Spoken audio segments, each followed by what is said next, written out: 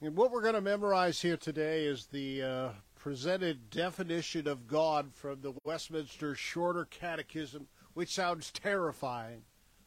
But we're going to do it a piece at a time, and I want to strongly encourage you to participate with this, because what we're doing is we're taking in what is true about God, and it will change the way we think about God, and the way, if we change our thinking, friends, we will change our living. So the first section sounds like this. God is spirit, infinite, eternal, and unchangeable. God is spirit, infinite, eternal, and unchangeable. Say it with me. God is spirit, infinite, eternal, and unchangeable. Now you say it.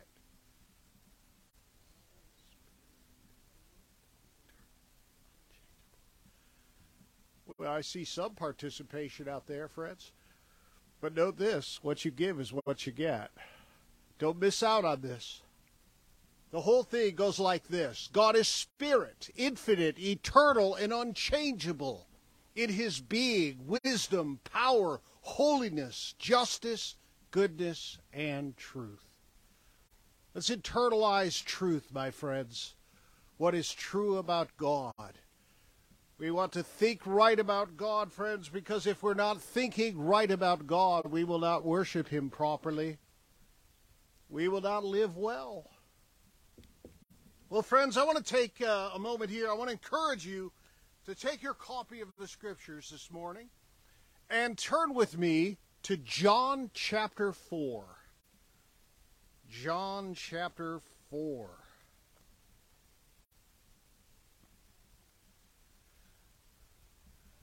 Let me ask you a question here. Have you worshiped God today?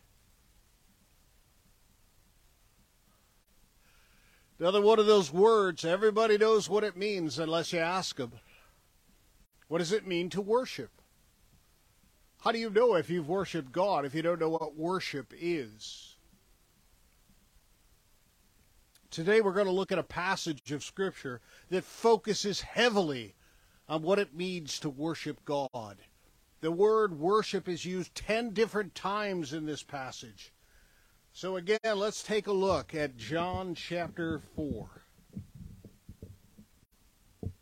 I think you and I would agree that God is certainly a God who is worthy of our worship.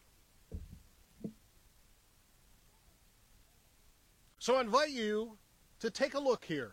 Take a look at the context that's laid out for us in the first 9 verses of John chapter 4. This is an encounter that perhaps we're all familiar with.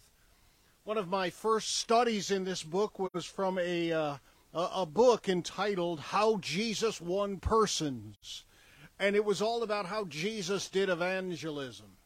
But friends, I'll tell you what, you ain't going to be able to do what Jesus did here. Notice, if you will, the context. John the Baptist had some work to do, but there was some confusion going on. Notice in verse 1. Now when Jesus learned that the Pharisees had heard that Jesus was making and baptizing more disciples than John, although Jesus himself did not baptize, but only his disciples, he, that's Jesus, left Judea and departed again for Galilee. And so what Jesus is doing, because John still has some ministry ahead of him, and there seems to be this pitting the two against one another. Hey, how many has Jesus baptized? What about this guy? Jesus left the area. But it wasn't just about that. Jesus had a divine appointment with someone. And we will see here, my friends, in verse 4, this statement, and he had to pass through Samaria. Now, that's not a geological necessity or geographical necessity. I'm not talking about rocks here. This was all about being in the right place at the right time to meet the right people, which, by the way, you are called to do as well. Now, notice here in verse 6, Jacob's well was there. So Jesus, wearied Let's pause for just a moment and recognize that. Jesus did not come and put on the disguise of humanity. Just like you, just like me, my friend, he became weary. And he was thirsty. Look at this.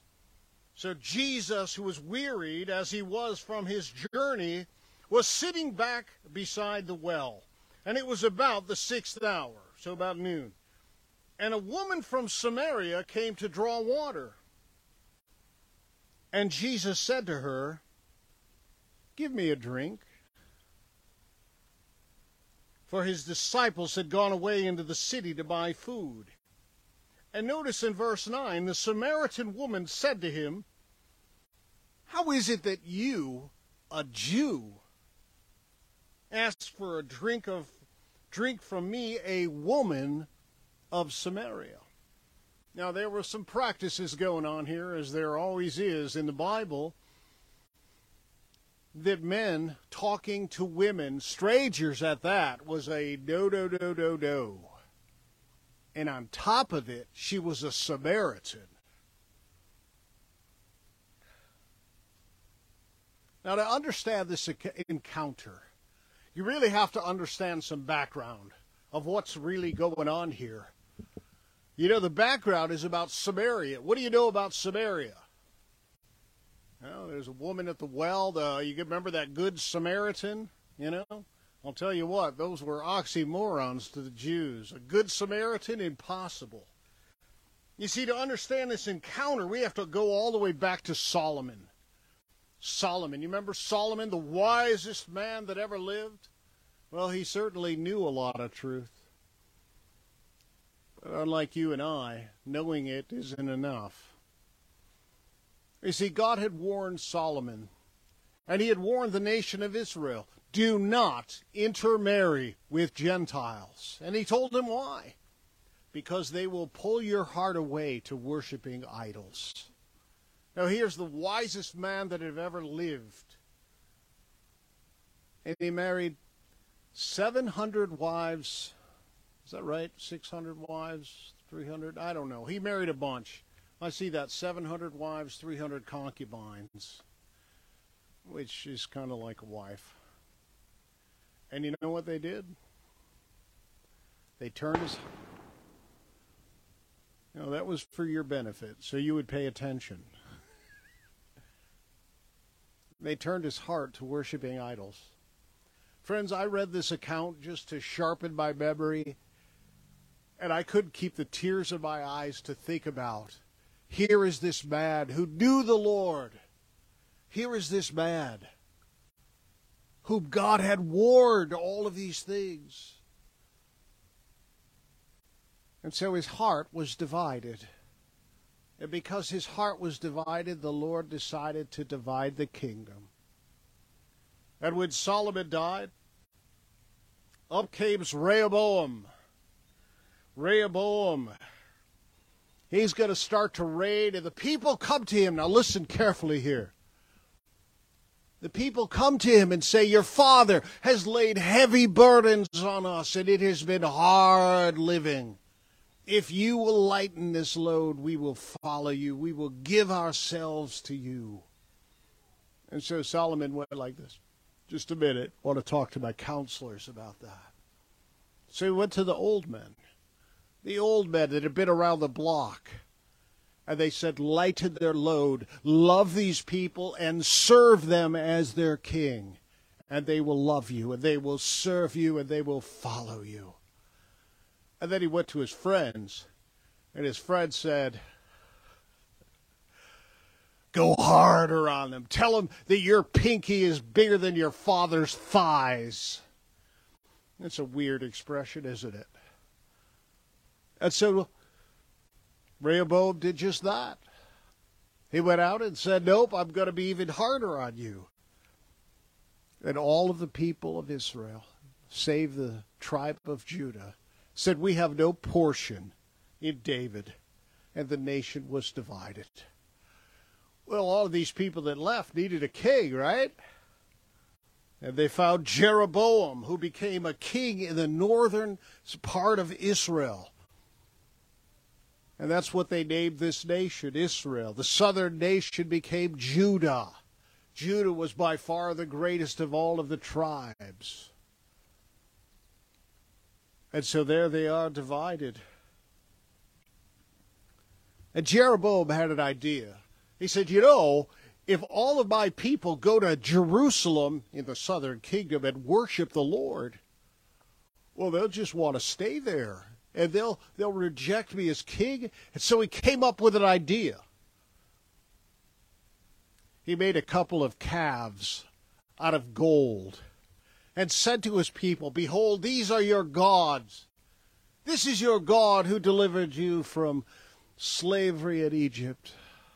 And they worshiped these golden calves. It seems that there was no one who would stand up and say, no, we cannot do this thing. We cannot worship idols. We must worship the true God. No, they went with the crowd, friends. Nobody made a stand. And because of this, God raised up the Assyrians to take the nation of Israel captive, dragging them out of the land, save just a few people, to maintain everything. And those people stayed in the land, while the rest of the northern kingdom went into this bondage. And the southern kingdom was taken away by the Babylonians, who had taken over the Assyrians. And those people that were left behind, well, they took advantage of the situation. I mean, most of the people are gone here. We got to find wives for our husbands. I mean, come on, those Gentiles aren't so bad. And so they intermarried with the Gentiles. And they worshipped with them. And they became an abomination to Israel. The city of Samaria was the capital city in the northern kingdom. They became traitors. They became sellouts. They became known as half-breeds. And the Jews didn't want to have anything with them. So when this woman says, how can you, a Jew, talk to me, a woman and a Samaritan? We understand the disgust that Jews had with Samaritans. They didn't endure the suffering. They weren't ripped from their homes. And they made intermarriage with the Gentiles. They had thrown everything out the window, friends. How sad. And yet it is in this context that Jesus teaches us about worship. Note carefully, my friends, there will be a quiz, and it won't be from me.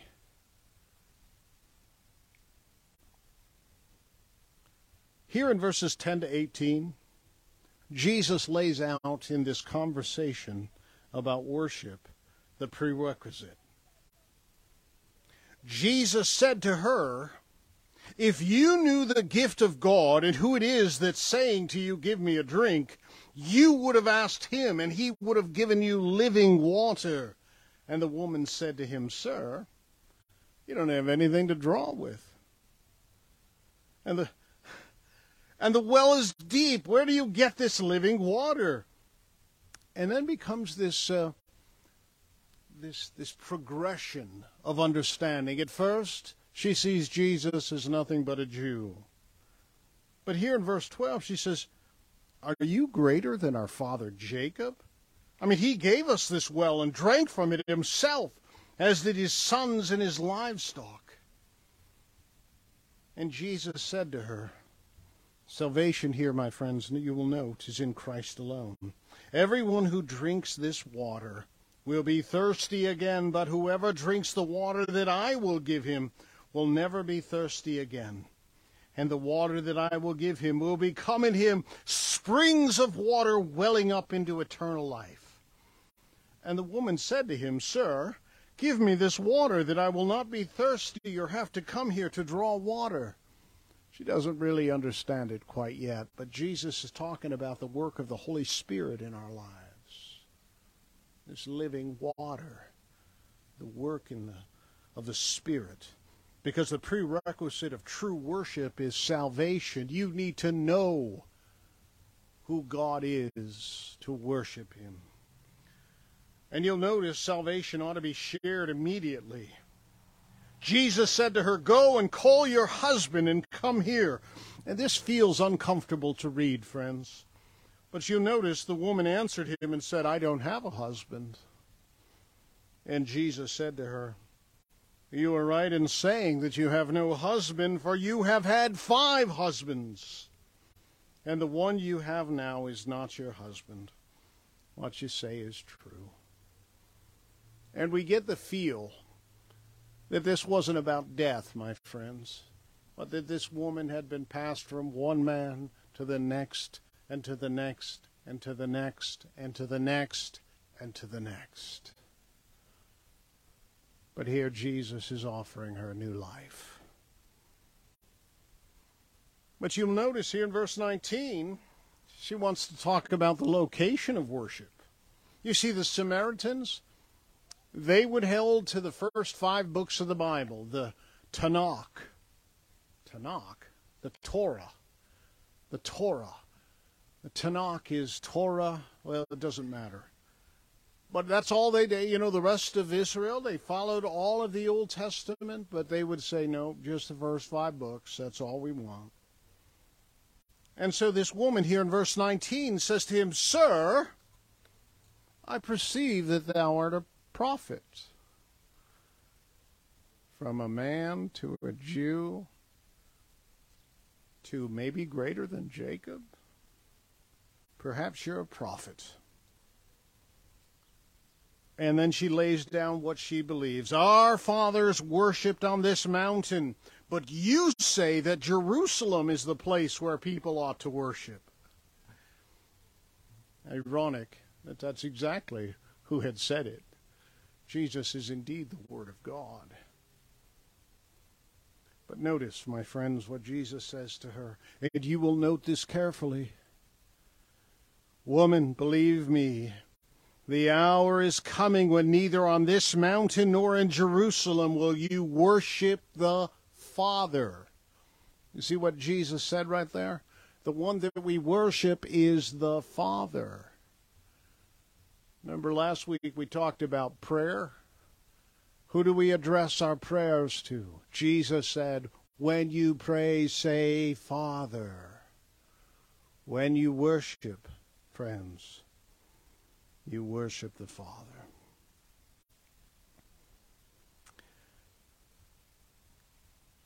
Let's take a moment to define the word worship. The word here in the New Testament for worship is proskuneo. Enough said, right? This is a most unusual word, my friends. You know what it means? The root of this word means to kiss. Well, what does worship have to do with kissing? Well, if you're happily married, you understand that. It is like a dog licking his master's hand. It means to prostrate oneself. It's a word you have to pronounce carefully or people giggle. It means to lay all the way down, face down onto the ground. And if you stand before someone and put your face down to the ground, what do you see? Feet.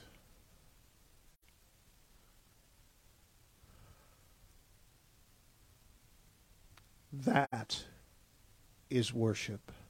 It says that I value you so much that I would fall before you and even kiss your feet. To do reverence, to adore, all of these are worship. I'll tell you what worship is not.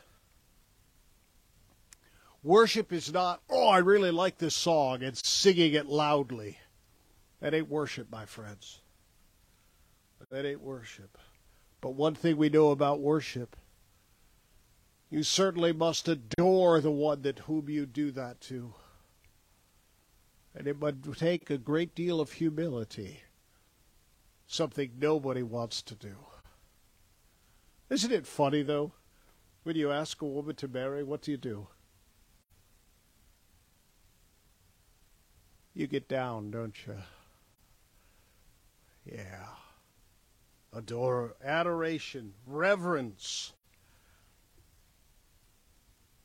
And so worship. Apparently what Jesus is saying here is worship is not tied to a location. Worship is not something that because I'm here, I'm worshiping. Worship is not tied to a location. The root of this word means to kiss. You're going to roll in that one for a while, aren't you? But notice this in verse 22. Jesus continues that true worship is a heart response to the truth about God. You worship what you do not know, but we worship what we know. For salvation is from the Jews. What is he saying there? It means the Messiah came out of the nation of Israel. Remember that covenant God made with Abraham? Going to bless you, going to bless everyone that blesses you, and anyone that curses you, I'm going to curse, but through you, I'm going to bring blessing to the rest of the world. That's Jesus. It's Jesus. But the hour is coming, verse 23, that is now here when true worshipers will worship the Father in spirit and in truth. Very similar to what we talked about in prayer. We don't want to pray hypocritically, and we don't want to worship that way either. You know, when our heart doesn't match our words, oh, you could sing the songs, my friend. You could mouth them all you wanted. You could sing all the harmonies and the melodies. But if it don't come from the heart, you're wasting your breath. Worship in spirit and in truth. It is a heart response to the truth about God. But you will notice this, my friends, for the Father is seeking such people to worship him. Friend, that was written, recorded, and preserved, that you would hear it, that you would read it and understand that he's talking about you. People who would worship him from the heart. Not just the mouth. Not just the tap of the foot. Worship. Spirit in truth. In tune with God and in line with the truth. Excellent music and eloquent speaking cannot, it absolutely will not substitute for the Spirit's power in worship. The work of the Spirit of God welling up within us to give him the praise, the adoration that God deserves. That is worship. Notice the impact of true worship. You see, true worship leaks. It leaks. True worship leaks out the rest of our life. The woman said to him, I know that Messiah is coming, and here we are. Are you a prophet? I know that Messiah is coming, and when he comes, he will tell us things. Look at that. When he comes, he will tell us all things, and Jesus said to her, I who speak to you am he. There's some big revelation right there, friends. And just then the disciples came back, and they marveled that he was talking to a woman. Imagine the prejudice. Not with Jesus, no matter where you've been, who you're associated with. Trust him, friends. Trust him.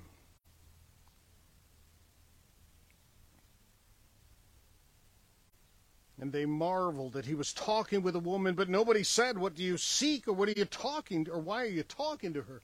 So the woman left her water jar and went away into the town and said to people, "Come and see a man who told me all that I ever did. Could this be the Christ?" Friends, if you don't have a little bit of goosebumps on you thinking about how incredible this day was for her. Started the day just doing the chores. And she came to faith in Jesus. And you know what she couldn't do? She couldn't keep it to herself. You see, true worship aligns with God's mission. And so here in verse 30, they went out of the town and were coming to him. And meanwhile, the disciples were urging him, saying, "Rabbi, eat." But he said to them, "I have food to eat that you do not know about." So the disciples said to one another, Has anyone brought him something to eat? But there's Jesus talking metaphorical again. He's talking about his mission, his work. Verse 34, Jesus said to them, "My food is to do the will of him who sent me and to accomplish his work." "Do you not say," Jesus says, looking them straightly in the eyes, "there are yet 4 months when the harvest comes? Look, I tell you, lift up your eyes and see the fields are white for harvest." He's talking about leading people to Jesus, just like this woman did. Come and see everything that he has said. Already, verse 36, the one who reaps is receiving wages and gathering fruit for eternal life, so that the sower and the reaper may rejoice together. And there's the picture. People out there planting seeds, living it out, living their life behind the words that they say about their God. And other people come along and see the fruit and lead them to faith in Christ. Have you ever been a part of that, friends? How many seeds have you planted in your life? Ain't a competition, my friends. What it is obedience to God. We open our mouth and we speak of his wonders. We demonstrate that we adore him, that we are reverencing him. Sowing and reaping, my friends. Now notice the result of all of this in verse 39. In verse 39, many Samaritans from that town believed in him because of the woman's testimony. He told me all that I ever did. What kind of testimony is that? She didn't talk about sin and salvation and sacrifice. And she simply told what she knew, which, by the way, is what you're called to do. Tell what you know. So when the Samaritans came to him, they asked him to stay with him, and he stayed there 2 days. And many more believed because of his word, and they said to the woman, "It is no longer because of what you said that we believe, for we have heard for ourselves, and we know that he is indeed the Savior of the world." True worship, my friends, is a spirit-empowered celebration of the truth about God, what we know about him, and we are in awe about him. And we don't just think it, we act on it. We act on what is true, and we demonstrate in our lives his worth. So I would commend you, my friends, to consider, when's the last time you really worshiped God? I mean, just all out. All of who he is. When you look at his creation that declares the glory of God. The sun set over the waters. Been to the mountains lately? Yeah. And from your heart burst forth words and actions of worship. Don't fool yourself, friends. Mouthing words is not worship. But I'll tell you, it would make me wonder if I knew the God of creation, and I knew that He saved me from my sin, saved me from an eternal separation from Him in hell, I'd have reason to worship. And if I'm not, something's missing. Something's missing. So does your worship leak? Maybe it leaks into the way that you talk to other people. You can't leave out what Christ is doing in your life. It transforms your work ethic. You study your Bible. That is a box to check. Got that done. But it becomes a longing and a straining, like you would study a treasure map. I've got to learn the truth about my God. Father, help us. Oh, we need your help. You have been so good to us in so many ways. In revealing yourself to us, that we would know you, that we would be forgiven, that we would be given a life of purpose and hope. Oh, Spirit of God, convict our hearts. Draw us to yourself. Renew us, God, in our sight and our memories and our understanding, that we might worship you in a way that honors you, because certainly you are worth it. Amen.